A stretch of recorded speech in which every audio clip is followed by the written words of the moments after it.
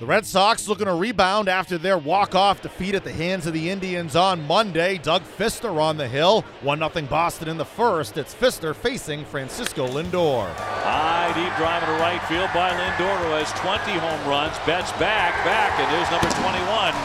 That didn't take long. Jackie with a 1-0 count. Going back to the wall. It is gone. A home run for Jackie Bradley. And the Red Sox now lead it 3-1. So 2 on for Nunez. There's a drive. Sock to left. Geyer back, turning around. It's high off the wall.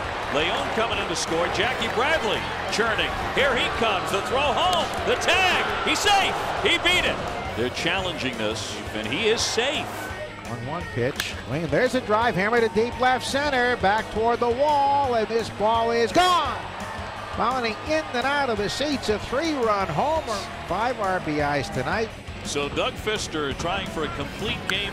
He's given up 1 hit to the very first batter of the ball game. He's got it, and so does Doug Fister. A complete game. The Red Sox hammer the Indians 9-1 behind an outstanding complete game effort from Doug Fister. He surrenders just 1 hit. That was to the first batter of the game. Eduardo Nunez, 2 hits and 5 RBIs. Jackie Bradley Jr., 2 hits and 2-run score before having to leave the game with a left thumb injury. The Red Sox hammer the Indians behind Doug Fister, who picks up his first complete game since 2014. He talked afterwards.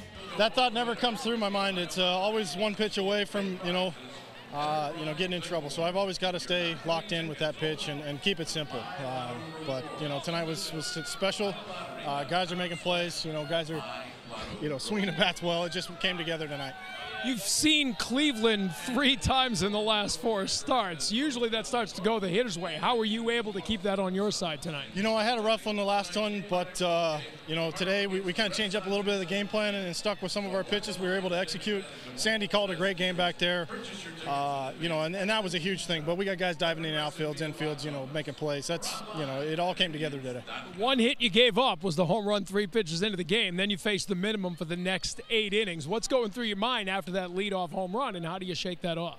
The leadoff home run was definitely something that I really had to focus on my curveball. I didn't throw it as much tonight, but I kind of left it over the middle. Lindor put a good swing on it and made me pay for it. You're in a stretch of 20 games in 20 days. Bullpen's been used a lot. How much pride do you take in giving them the night off? It's definitely a step in the right direction. Being able to save some arms back there.